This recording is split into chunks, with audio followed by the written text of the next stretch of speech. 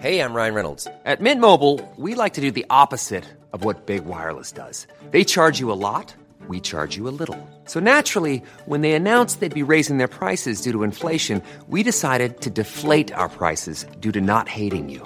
That's right. We're cutting the price of Mint Unlimited from $30 a month to just $15 a month. Give it a try at mintmobile.com/switch. $45 up front for 3 months plus taxes and fees. Promo rate for new customers for limited time. Unlimited more than 40 gigabytes per month. Slows full terms at mintmobile.com.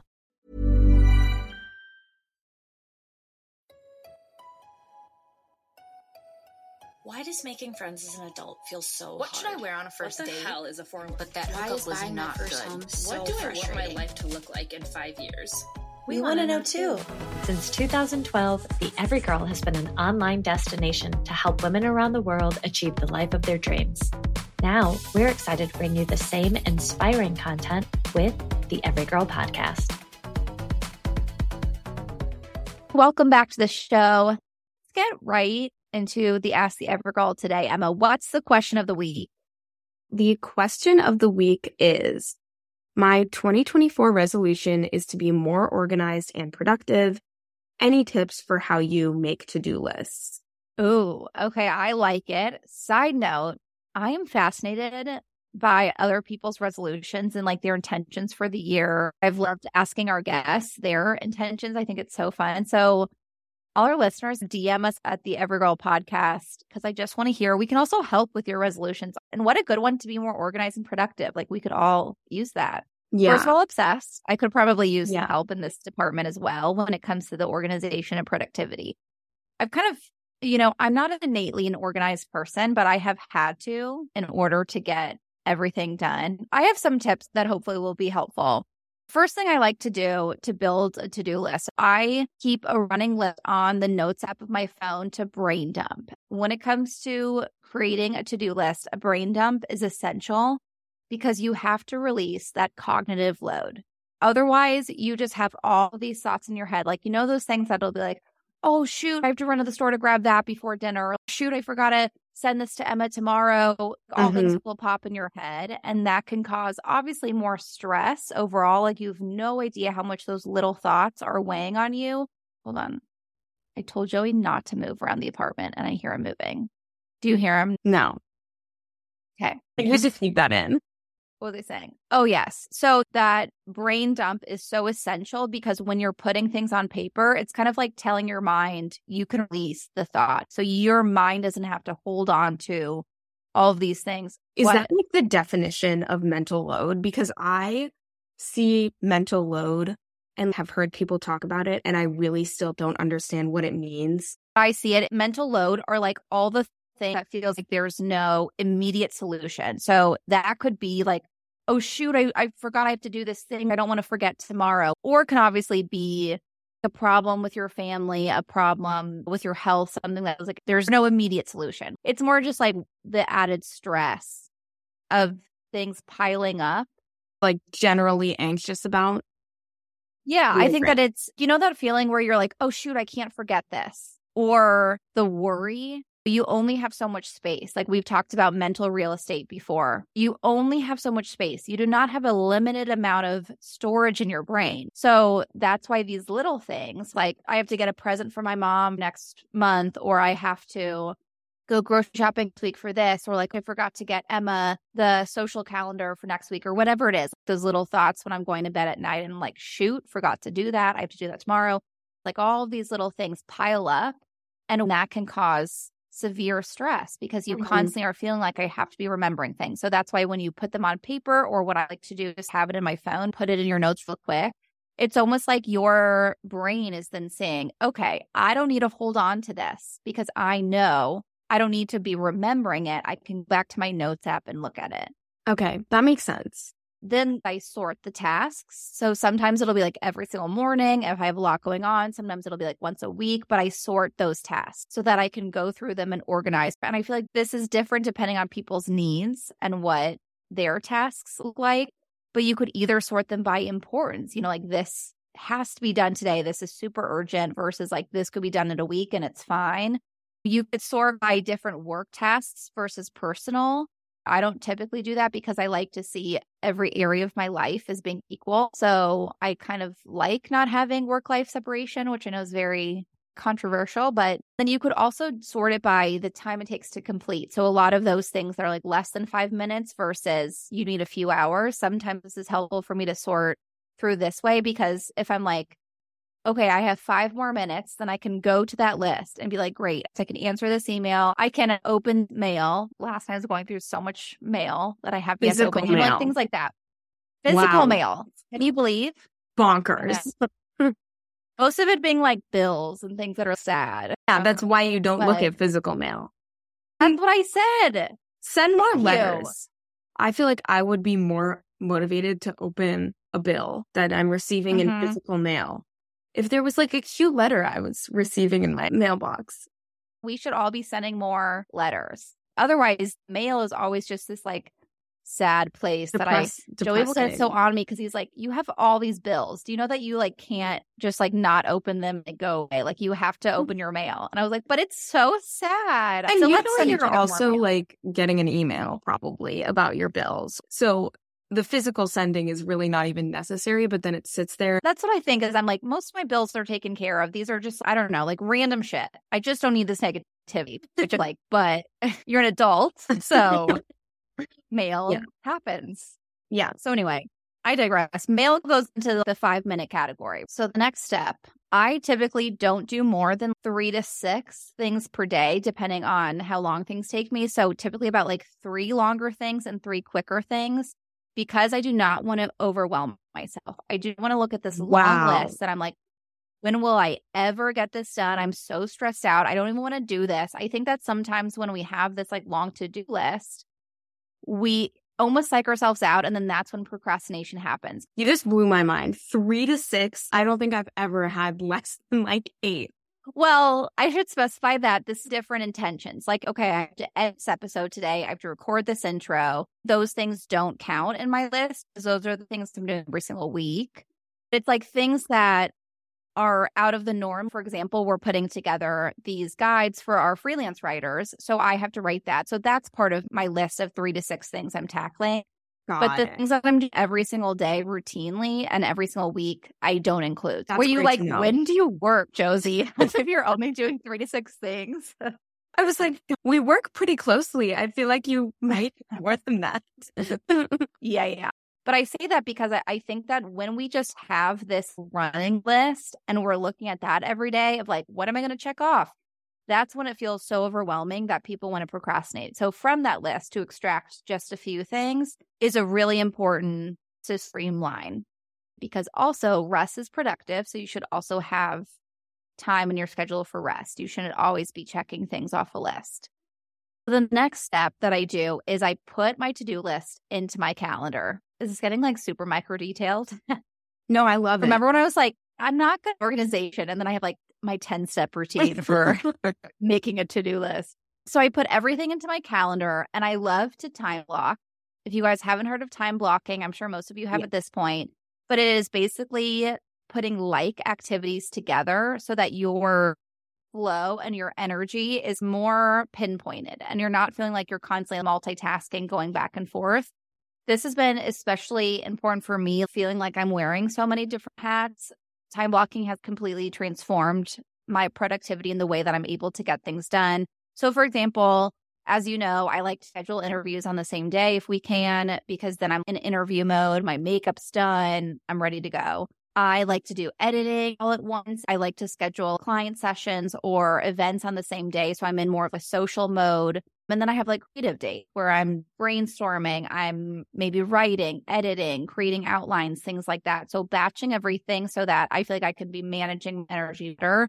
So how this relates to my to-do list is that I look at my to-do list and then schedule it into the calendar in time blocks. So if I have 3 outlines I have to write, I will write them all together at once. So it's just being intentional about how those to-do lists fit into my calendar. And then the last little tip I'll say that I feel like is important that a lot of people miss when it comes to making a to-do list is asking why for each goal. And I know that sounds very like meta and wellness editor of me, but I do feel like there are so many things that we're doing on a day-to-day basis that we are not realizing isn't important. If you're doing spreadsheets every day that aren't really helping you get towards your goal, that's an opportunity to be like, why am I doing the spreadsheets? I guess just because I never really stopped to question that they're not doing anything, right? Like there are so many more effective ways to be getting what we need. So I think it allows you to really question, where am I wasting my time? And then the last reason I like to do this is because it connects to your motivation. It's really helpful for me to connect back to my bigger goal. So for example, even those little things of deep clean my bathroom because it's nasty. If I just see that on my to-do list, I'm like, damn it, I don't want to clean my bathroom. So I have to ask myself why. And the why is, of course, I know how healthy it is for me to live in an environment where I feel clean, where I feel happy to be here. Like this is for my well-being. So it stops being, this is something I have to do, and instead becomes part of the bigger picture. So if I start feeling like, oh, I really am putting off this one thing, I don't want to do it, I just don't love bringing that energy into anything I do. So I remind myself why I'm doing it. And I feel like it just completely transforms the energy, which therefore shifts my productivity.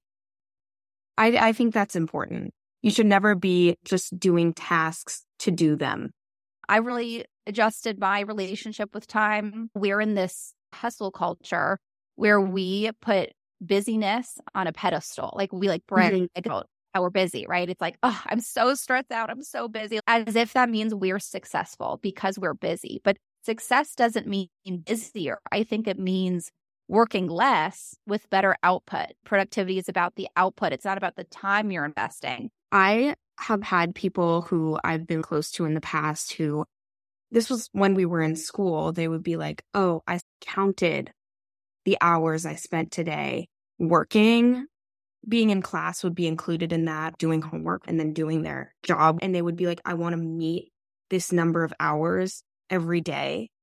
And I was like, oh my God, that relationship with time is so unhealthy. You should not be measuring your own success and productivity based on hours spent. Yes, literally. That's such a cultural thing where we're programmed to be like, the more time you spend, the more money you'll make. Yeah. And I think that's not true. I was at a time in my life a few years ago where I felt like I was constantly working. I was doing a lot. And to me, I'm like, well, that's what I have to do to be successful. I have to put in a lot of work. And now I'm working less. I feel like my output is 1,000 times better than it ever was because I look at how can I bring my energy? Can I readjust how I schedule my time, what I put in my calendar, how I prioritize my off time so that my energy output is better. And that has been a game changer. Yeah, 100%. Agreed. How do you put together your to-do lists? I don't do the brain dump thing, but I actually might start. I feel like that's a new thing about adulthood that I'm adjusting to. Like I am now 100%, every ball needs to be rolling. It's time, grown up hours. But when it comes to my to-do list, I've had a fairly similar system for the past several years that really works for me. And I do categorize my tasks according to categories of my life. Like the life pie thing, which I've written a whole article about, that sort of like manifestation method, or even in like concentric circles, like career, personal life, physical and mental wellness, financial habits, all of those in separate bubbles. And the reason why I categorize it is because sometimes I'll do this really cute, fun thing where I just don't think about anything besides work for like 3 months. And then sort of like at the end of those 3 months, I get out of it and I'm discombobulated, have neglected important aspects of my well-being. So I like to categorize my to-do list in all of those different areas so that I don't just do work and nothing else. And then when I'm writing a to-do list for a single day, I will color code according to what category a certain task is under so that I can tell really easily from a visual standpoint if in a single day I am overloading in a certain area. Like career in my planner is green, and Monday through Friday, lots of green in my planner. But then Saturday, Sunday, if I have a lot of green in my planner, something's up.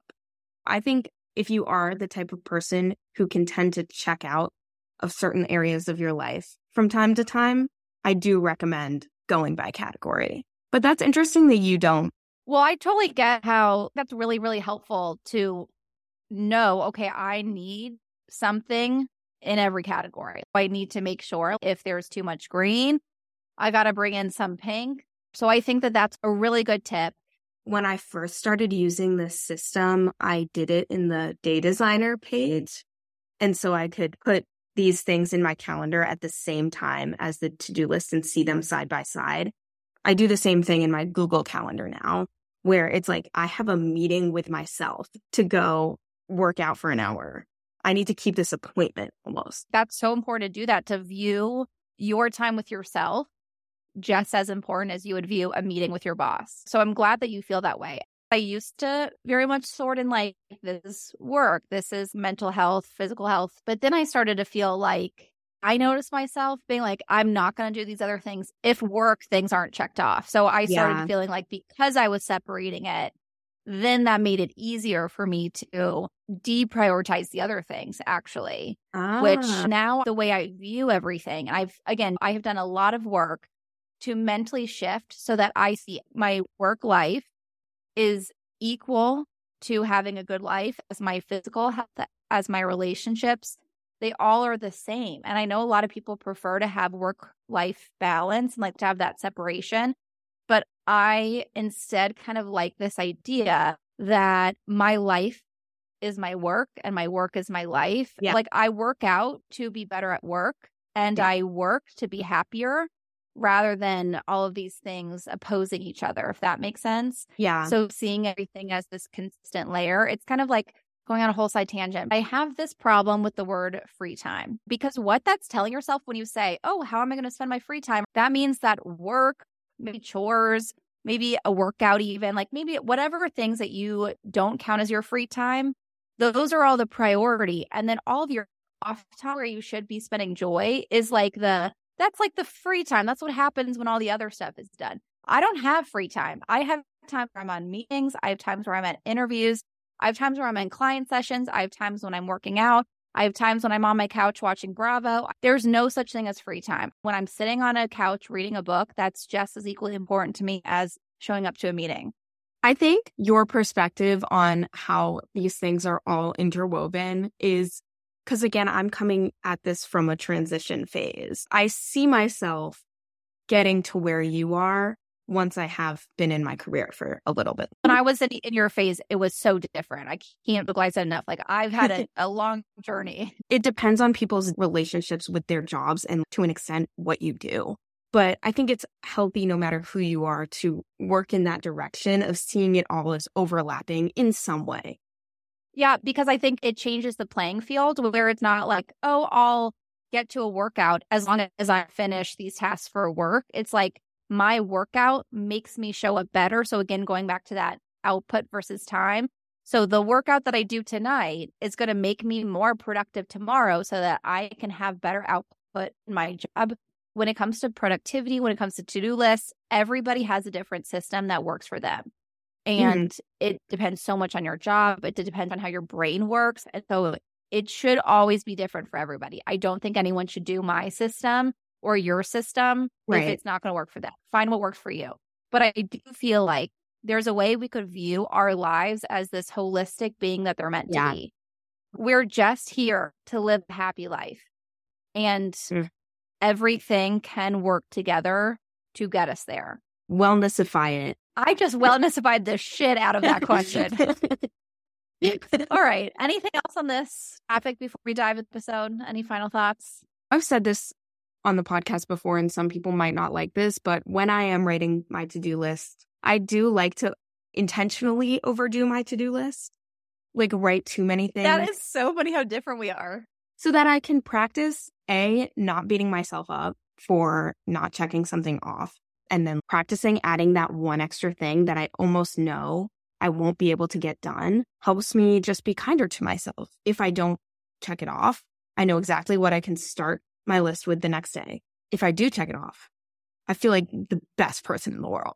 I love that we both have very different processes, but that's just like what our brain It serves the understand. same function. Yeah, it serves the same function. And I'm glad that there was two of us to offer this perspective, because the last thing I would want anyone listening to think is like, okay, that is the right way to be productive, so let me copy Josie's routine. That's not the point here. There are so many ways to work with yourself and with the way that you think rather than struggling against it. And it's just like setting yourself up with the tools and the system that help you feel really good and productive.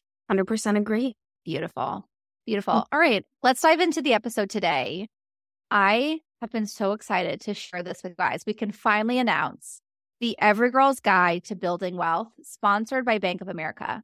You know that we are all about smashing the glass ceiling, doing whatever we can to close the gender pay gap, and encouraging women to feel in control and empowered by their money. So we've put together this very exciting boot camp to provide you with tons of tools to feel more in control of your money and work toward building wealth, no matter your income or what's in your bank account. That the only thing that's coming to my mind right now is Gwen Stefani. If I was a rich girl, I feel like that's like our theme song. Because let's all agree that 2024 is the year that we finally stop feeling like we're not good at money. So every month we'll have a bonus episode about different money topics, ranging from making a spending plan to investing to questions that you're too afraid to ask, with site posts on theeverygirl.com. So be sure to follow us on social media and subscribe to the Evergirls newsletter for more tips to build your wealth and make all the right money moves in 2024. Today's episode is with Holly O'Neill, the president of retail banking for Bank of America, aka she is a badass. And we are diving into all things financial wellness. You can expect a wide range of topics, such as getting over limiting beliefs that are holding you back from making more money, to why money is like physical health. She gives some really great advice that money is meant to be spent. So whether that's on tickets for Taylor Swift's Eras Tour or a daily cup of coffee, it's about the intention behind the purchase. And I asked for her opinion about this historically sexist advice to just not buy the latte or not buy the pair of shoes. And she has some really great response to that. So consider this like your money therapy session to help you identify and rewrite limiting beliefs so that you, no matter who you are, what you make, or what debt you have, can start working towards your richest life. Please welcome Holly O'Neill to the Every Girl podcast. Holly, welcome to the Every Girl podcast. Thank you so much for joining me. Well, thank you for having me, Josie. Nice to be here. What does financial wellness actually mean? I like to break financial wellness into three parts. First, it's the ability to just meet your everyday financial needs, just manage your daily needs. Second is making progress towards both short and long-term goals. And last but not least, it's being prepared for what you don't expect. And along with that, it's also about being able to enjoy your life, getting that extra shot of espresso when you need it. And like both emotional and physical wellness, everyone's path to financial wellness is unique. So every person has their own obligations, goals, and priorities. Everyone has a unique combination. Financial wellness for a recent college grad starting their first job is definitely different than for somebody who's a few years from retirement. We help clients define what that financial wellness looks like for them so that they can chart their own path to achieve that goal. I like that there's different layers to it, because I think that's when people kind of turn off their brain to financial wellness, is when it seems like something that's so unattainable to them. Like it's for people that are at a way different bracket, a way different situation. So I love that you define it in different tiers. Why do you think that financial wellness is important? Which might seem like a silly question, but I know so many people whose mind frame around finances is just to deal with them, right? It's like, just do what you got to do and not worry about anything else. So why is going beyond just dealing with finances and actually cultivating financial wellness, why is it so important? It's really important because creating a holistic approach to financial wellness can build peace of mind and reduce everyday stress, right? So instead of just putting it off, we schedule checkups for doctors and therapists for physical and mental health. We've got to do the same for finances. And I think that puts your mind at ease. You have to update your budget. You have to check your credit score. assess emergency savings, ensure your goals are on track. So maintaining that financial wellness will help you achieve your goals, whether it's buying tickets to Taylor Swift Eras Tour or the Renaissance Tour with Beyonce, or paying off your student loans or saving for your dream house. It will put you at ease if you have a plan and you know what's ahead and you think about that and plan for it. I'm the wellness editor at the Every Girl, so I talk about stress and mental health all day long. And so I think it's really interesting because the way that I view physical health is very much like the purpose, the end goal is to feel really happy. It sounds like financial wellness, the end goal is to feel really good in your life, and feeling in a good place with your finances is the tool to do that. That's right. I love that definition. I think that's so important. What are some of those common mindsets or limiting beliefs that you see holding people back, especially women, when it comes to living their most financially healthy life possible? First and foremost, it's lack of confidence, limited access to education. Bank of America recently did a survey, and we found that only 48% of women are confident about their finances. Wow. It's a big number, right? It's almost half. And a top financial regret for women is not educating themselves around money. We all have to understand we don't have to be embarrassed if we don't have all the financial knowledge we need right now.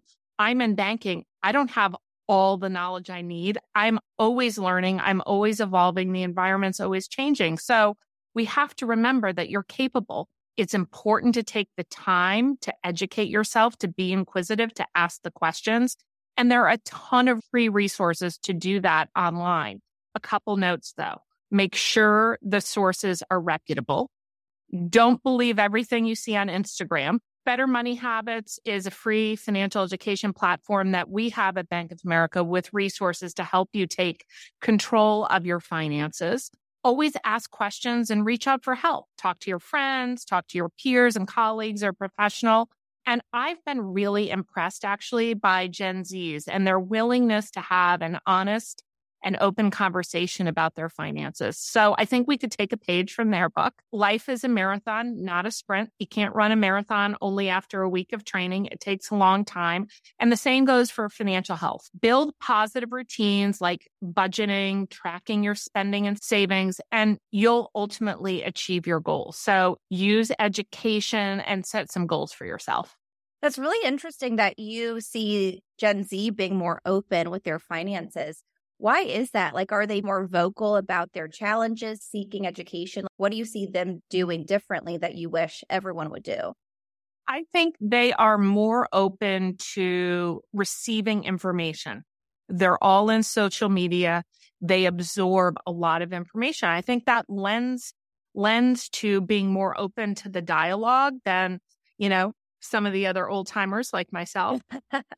They're used to having that two-way dialogue in social forums and public forums. So that lends itself to being more open to the dialogue. That totally makes sense. You're more receptive to learning more things in general. And That's part right. of that has to do with your finances. Totally. I've talked about my journey with money before on this podcast. And I, for the longest time, for most of my life, have been like, I'm a creative. I don't know anything about money. I filled my college schedule with classes about creative writing and religion. I didn't fill my schedule with even one personal finance course. So I always had this identity that I'm not the person who's good with money. I'm not going to make a lot of money. And then it was recently as an adult that I was like, why? Money is something that we all have. I've kind of gone through a lot of my own journey, redefining some of those limiting beliefs that I have. And I think a lot of women feel that same way. A lot of women have been told, you're not good at money. You're that identity, right? And so I think there's a lot of women right now, a lot of our listeners going through this experience where they're having to rewrite a lot of these narratives that they've told themselves about money. A big one that you mentioned earlier that I want to ask you more about is that idea that you had mentioned, being able to get yourself an espresso when you want an espresso.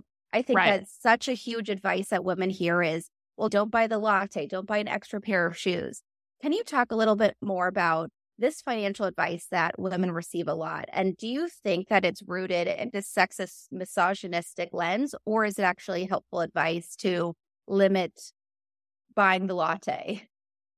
Well, I think as with everything, it's a balance. people have to have the confidence that they can learn and manage their money. Just because you're not a numbers person doesn't mean you're not good at managing your money. You don't have to educate yourself in finance the same way that I do. I work in finance. I'm going to have a much deeper understanding and look at it differently. But for everyone, you're going to learn it in your own way. And there are a ton of tools, as I mentioned earlier, to go do that in very simple ways. And I think you've got to pay attention to the way you feel about financial topics and then surround yourself with the information to help you do that. As you think through how you feel about money, you've got to ask yourself some questions, right? Does thinking about student loans make you tense up? Does investing sound overwhelming? Once you've identified where you need to go, you've got to build a plan to address that.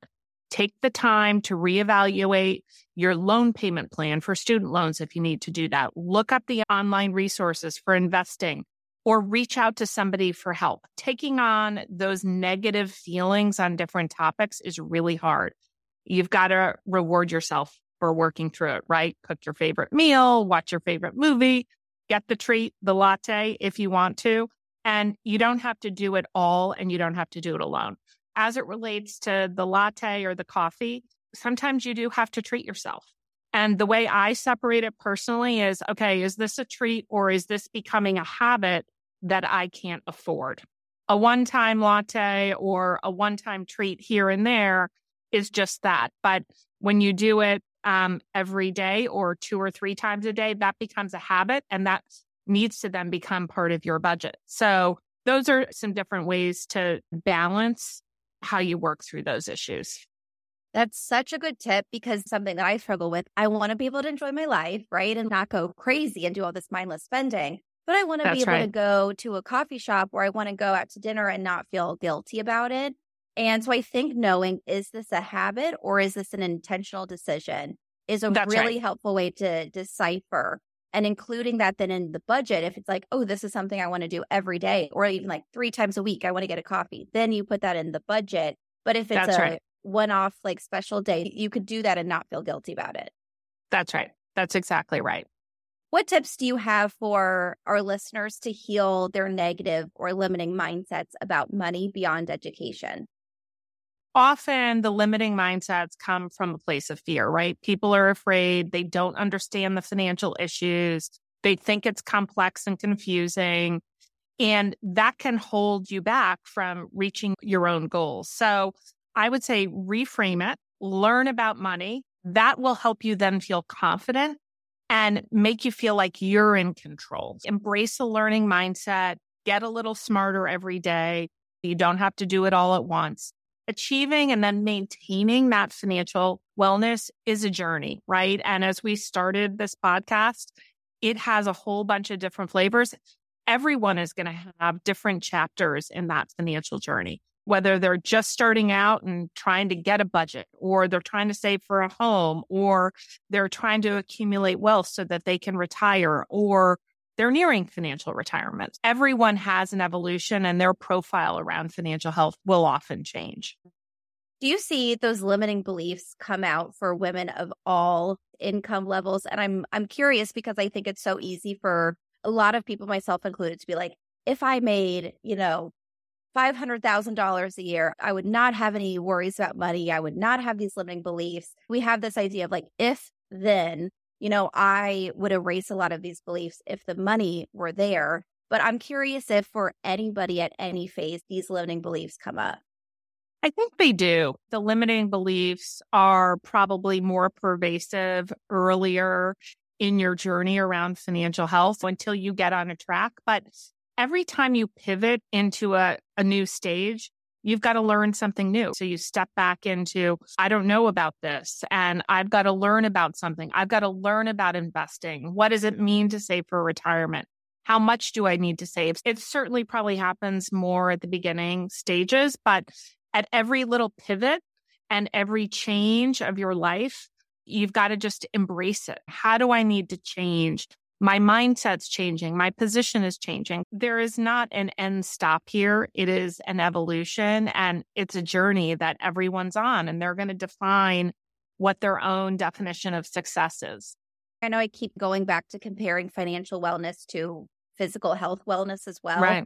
And I always say that physical health is a lifelong journey. There is no destination that you reach where you're like, oh, I'm healthy, I achieved it, I'm done. It's a journey that you are on every single day of your life. And I feel like financial wellness sounds like it's the exact same thing, where you're never going to get to a place where you're like, great, I can wash my hands, I'm done, That's I don't right. have to worry about it. It's a tool that you're using to live your best life.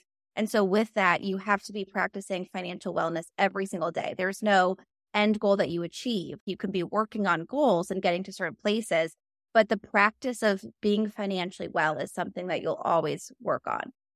That is spot on. And I don't know about anyone else, but I don't particularly love going to the doctor for my physical every year, Sure. but I make myself do it.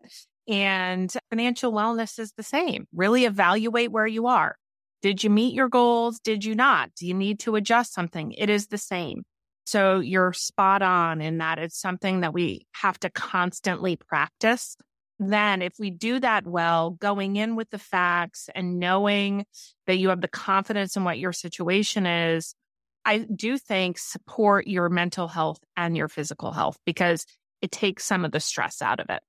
Absolutely. It's going back to like the purpose of this is to not feel stressed, to not only That's right. eradicate the stress around money from your life, but also maybe be able to use your money to ease your stress in other ways. Like money is such an important tool. I keep saying this, that like money is the way that we live our best lives. And it's like, duh, more money, the easier life is. Like so many people have that idea, but also it's just the tool that we get to travel to the places we That's want, right. that we get the healthcare that we want. It's a tool to live out whatever dreams that we have. And so being financially well, and I really want to stress this point because I feel like I'm talking to my past self where again, I was like, oh, I don't need to worry about money. So I'm talking to my past self here, but I know so many women have the experience of feeling like I'm overwhelmed by personal finance. It's not my thing, so I'm not going to worry about it. I'm just going to collect my check and spend money and hope for the best. And Right. I don't want to accept that, and I don't want our listeners to accept that. I want you Yeah. to know, everyone listening, that your duty is to be the expert of your own finances. I think that's right. And I look at money as not the end goal. It's an enabler to what you want to do with your life. It's an enabler to taking a vacation or saving for the house or making sure you have enough money for the latte every morning when you go to work, right? It's not the end goal, but it does enable what you need to do. And I think when you have the confidence and you have a plan, that then feeds into enabling, setting a path for what you define as your happy life. I've had so much stress, and I kind of still do have a lot of stress. I know a lot of people experience this where it's like saving is the goal, right? So anytime you're not saving, you're going to buy the coffee, there is a little bit of guilt of like, well, I should have saved this $5. Right. But what you're saying is the goal is not just to save it. You obviously have to save some in order to spend it. The goal with money is to use it. It's not to have it sitting somewhere, right? Right. And I think people don't get too hard on yourselves either. It's a journey and you're always improving. And that's the way I look at it. Savings is important because unexpected things come up and you have to have a little nest egg. But you're not going to get that overnight. You need to put yourself on the path of that. If you get off course because you need a latte one morning, that's okay. And don't beat yourself up over it. But you've got to balance that with the reality of where you want to go long term. Savings is important, but financial wellness is the enabler to what you ultimately want to do in life. And it's a balance of a lot of different things. If you're a weekly listener of the Every Girl podcast, you know that working through mental blocks around finances was a huge goal of mine in 2023. I was so over feeling bad about money and ready to take control of my personal finances. That is why I am so excited that we're working with Bank of America to bring you high-quality advice with tools to manage your money and crush your financial goals. Bank of America is the perfect partner on our mission to empower women on their financial journeys. For me, educating myself and improving my relationship with money has been totally life-changing. Bank of America has a financial education platform called Better Money Habits, which is full of tons of free resources and videos for anyone looking to improve their financial health. From budgeting tips to investment strategies, They offer resources and tools to help women feel confident and knowledgeable about their finances. Bank of America is also committed to providing thorough, personalized support to help its customers gain the knowledge they need to make empowered financial decisions. Whether you're saving for your dream home, starting your own business, paying off debt, or planning for your future, Bank of America is here to help you reach those milestones. If you're looking for a financial partner that understands your aspirations, check out Bank of America today. So let's dive into some of those more like tangible tricks and tips that I know you have so many good ones for. So many people, as we said, are overwhelmed by financial planning and they just avoid it. Can you share some tips to break it down or simplify it so the concept of personal finance is less overwhelming for our listeners?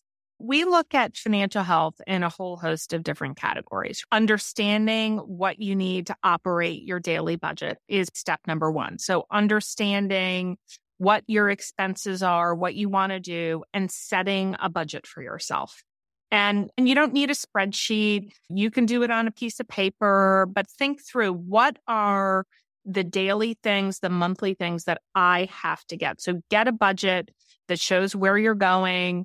Make sure you understand what your net income is, what you're saving minus what you're spending gives you your net income. So that's a really easy formula. What you bring in, what you earn, minus what you spend equals your net income. Very simple. Track your spending.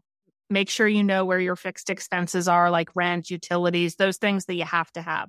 Groceries, a little bit of entertainment always is fun. And you have to have that for your mental health. You can also look at your variable expenses. Those are the opportunities to cut back if you feel like you need to cut back.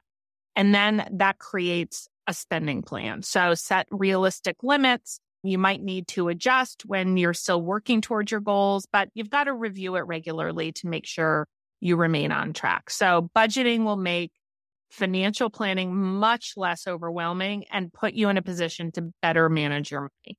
I like that you call it a spending plan. I feel like that makes it way more fun than budget, which makes it seem like everything should be saved. So spending I like that. Is like, yeah, how you're intentionally spending. Your intentions on spending. See, we're making finance more fun already. That's I right. love it. That's right.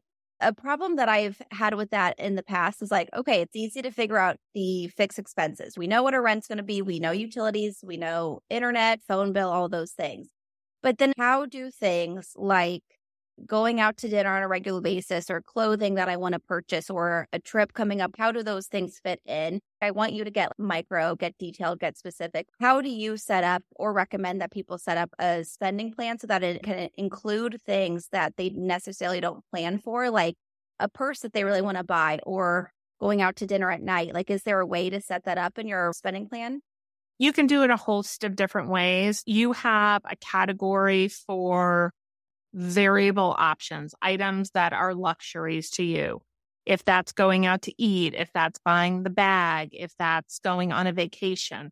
And think about what in your budget can you put towards those variable and optional items. Looking at it 1 month at a time for those items, I think can be a little challenging because some months you might be up, some months you might be down, but maybe look at it over a 3-month period and say, okay, every month I have an optional $200 to spend on going out to eat or buying a bag or taking a weekend trip.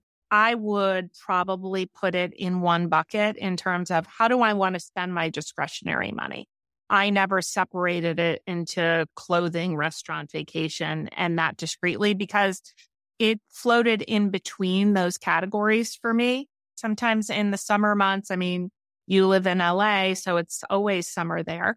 But in the summer months, some people may travel more. So they may not be purchasing the bag over the summer, but they're spending their money on a vacation in the month of July. So I think looking at one category as your discretionary spending and thinking about it over a longer time period than just 1 week. Think about it over a month, 2 months, or 3 months, and that will give you some flexibility as to when and how to spend it. And that probably gives you a lot of insight into what you're spending on without even realizing it by looking at 3 months rather than just 1 month or 1 week. That's right. And a lot of the tools that we have, so our mobile app has a spending and budgeting tool. You can look to see what your historic spend is on restaurants, on clothing, on vacation. If you use those tools, you can look to say, okay, over the last 6 months, what have I spent? And then use that to inform what you want to do go forward and be more intentional about that based on what you've learned. I know people experience that feeling of, I don't want to look at what I've spent because I know it's not going to be good. But I think even if you're intentionally not looking at your finances and you're like blinders on, ignorance is bliss, there's still that stress there where you're feeling out of control with your finances. Even if you're telling yourself that you're not thinking about it, there's still that stress. So again, what your point is, Holly, about the purpose of financial wellness being to eradicate that stress and use money as a tool. I think it's so important for people to address, but then also there might be a lot of ways that you're mindlessly spending. If you're mindlessly like, sure, I'm out, so I'll just get a coffee. Right. Maybe that isn't the way you'd want to spend that money and you'd rather be saving for a vacation. But if you are like, this is a really intentional decision and I love my Starbucks and I love the morning ritual of going to the Starbucks and getting the coffee, then that's an important difference. What's the intention behind the money you're spending? So looking at your finances and what you've spent it on, I think that gives you so much power because you get to decide, is this an intentional part of my best life? That's right. Or is it mindless that I can be better using this money in a different way? Yeah, that's right. So in this case, knowledge is definitely power. Even if in the short term that knowledge is painful, it's very powerful for you because I do think that helps your intention on a go-forward basis. And I'm like everyone else looking to see what I spend at restaurants or the coffee shop. But knowledge is power because if I think I've spent $400 over the last month getting a coffee, that is a very important piece of information for me if I'm looking to save for a vacation to say, you know what, maybe I'm going to make my coffee before I leave the house next month and I'm going to save $400. That is, to me, very powerful and really can give you a tool. You can choose to do it or you can say, you know what, that is incredibly important to me. That coffee on my way to work is happiness. And for many people it is, and I am right there with you. But it does give you a decision point and helps you, I think, with the intention. It gives you the power to make that decision for yourself. That's right. I know at Bank of America, you empower clients with 5 financial health pillars, and I love these. So I would love for you to walk us through these 5 different pillars. The first one being simplify your finances. So tell me about this. What does this mean? This is foundational. Make it easy for yourself from checking and savings, rent, mortgage, utilities, investments. Managing finances can be really overwhelming. So it's really important for you to make a spending plan that incorporates all aspects of your financial health. Just simplify it. Really understand what you have. Don't make it complicated for yourself. Oh, the second step is just managing your money. We've been talking a lot about that. So use the digital tools that are available to you to help set goals, track spending, make your financial security even tighter. A couple of examples that we have, Erica, which is our virtual financial assistant that sits on our mobile app. We also have Life Plan, which helps you set long and short-term goals. So that's really important that you leverage those tools. In addition to the digital stuff, you can also leverage experts, people who you trust, like doctors for your physical health, looking for advice on financial topics. You should feel comfortable that leveraging these financial experts for that financial advice is available to you because it is. And don't be afraid to use it. Next is just building the knowledge. We've talked a lot about that, and it's really important. It can make you feel confident, more informed about your decisions. And then last but not least is getting the help when you need it. So the smartest people I know in any aspect of life are those who recognize that they need help and then ask for it. Don't be afraid to ask for help. Whether it's getting laid off from a job or suffering a medical emergency, unexpected financial issues can definitely take you off track. We have tens of thousands of specialists, just to use Bank of America as an example, available to work with our clients. Can you share some examples of what that means, because I wouldn't even know. Is it like you said, I just got laid off, I'm not sure how to manage this chunk that I have, how do I use my emergency fund in this situation? Or is it like, where do I start investing? Can they ask any question about their finances, or is it about certain topics? It can be about any one of those topics. Just as an example, we have about 3,900 financial centers across the country available to most of the population in the US. You could walk in there if you got laid off from a job and you were overwhelmed with how to manage through it, and talk with a specialist about using Life Plan as an example. Whether you're a client or a prospect, use that expertise that's available. And it's available free of charge, by the way.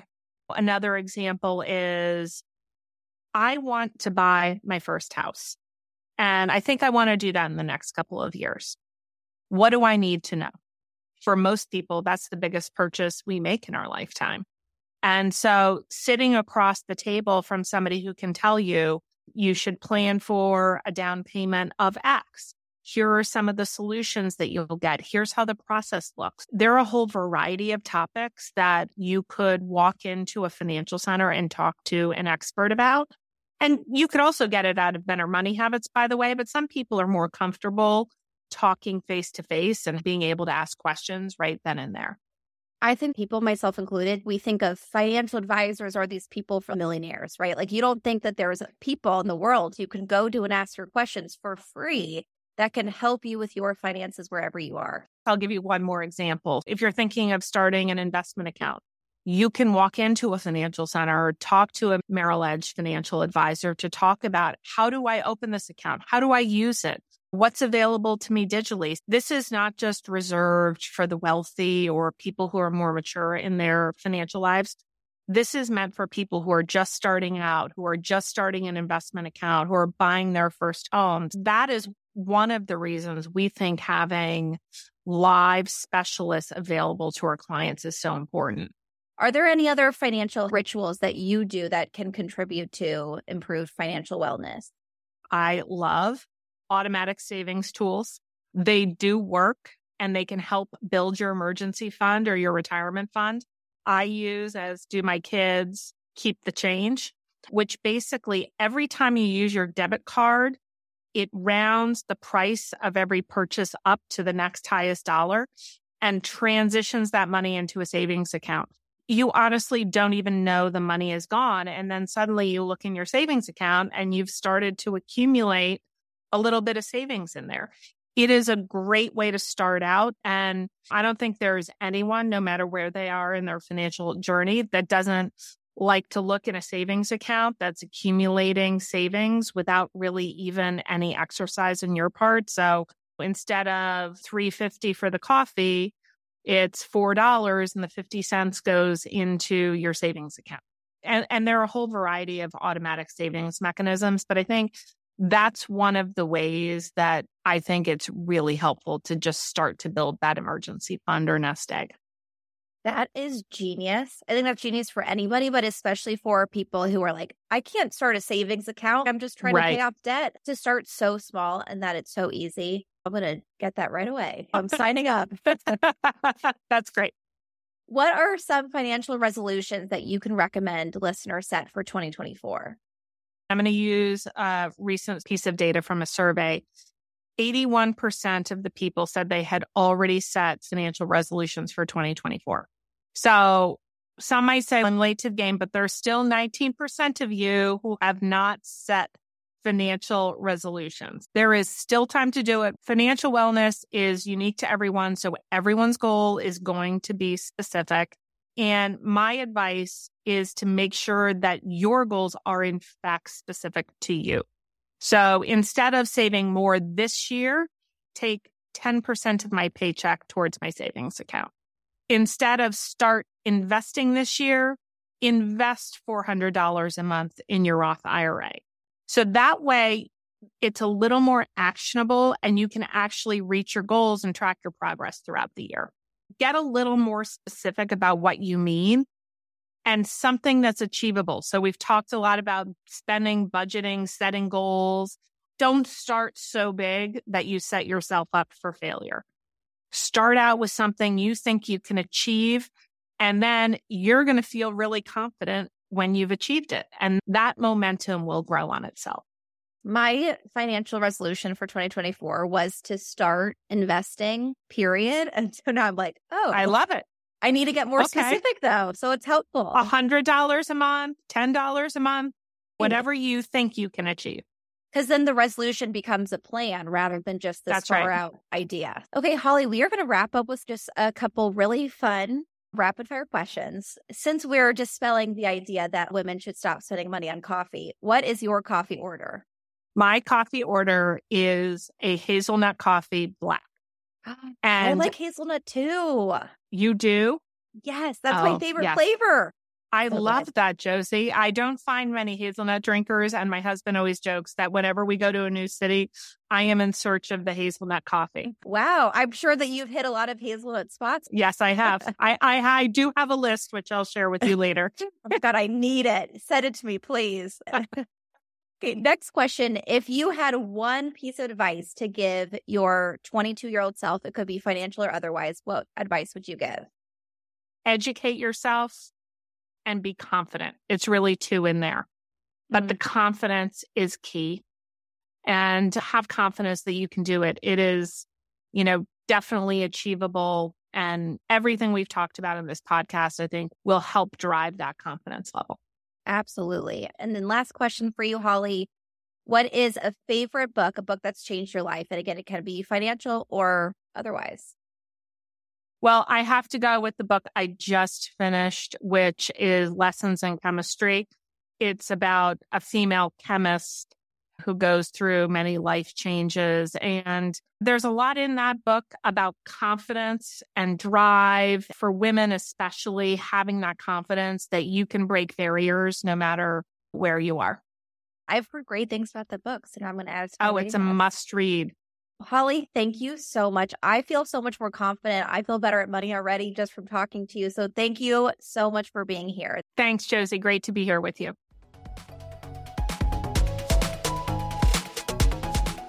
I hope you enjoyed the episode. I know I sure did. If this episode gave you any value or you're liking the show in general, please do not forget to rate, review, and subscribe. It really makes a huge difference for our show so we can keep growing and bringing the content that you love. If you want more info, you can find us at The Everygirl Podcast on Instagram or at theeverygirlpodcast.com. Talk to you next week.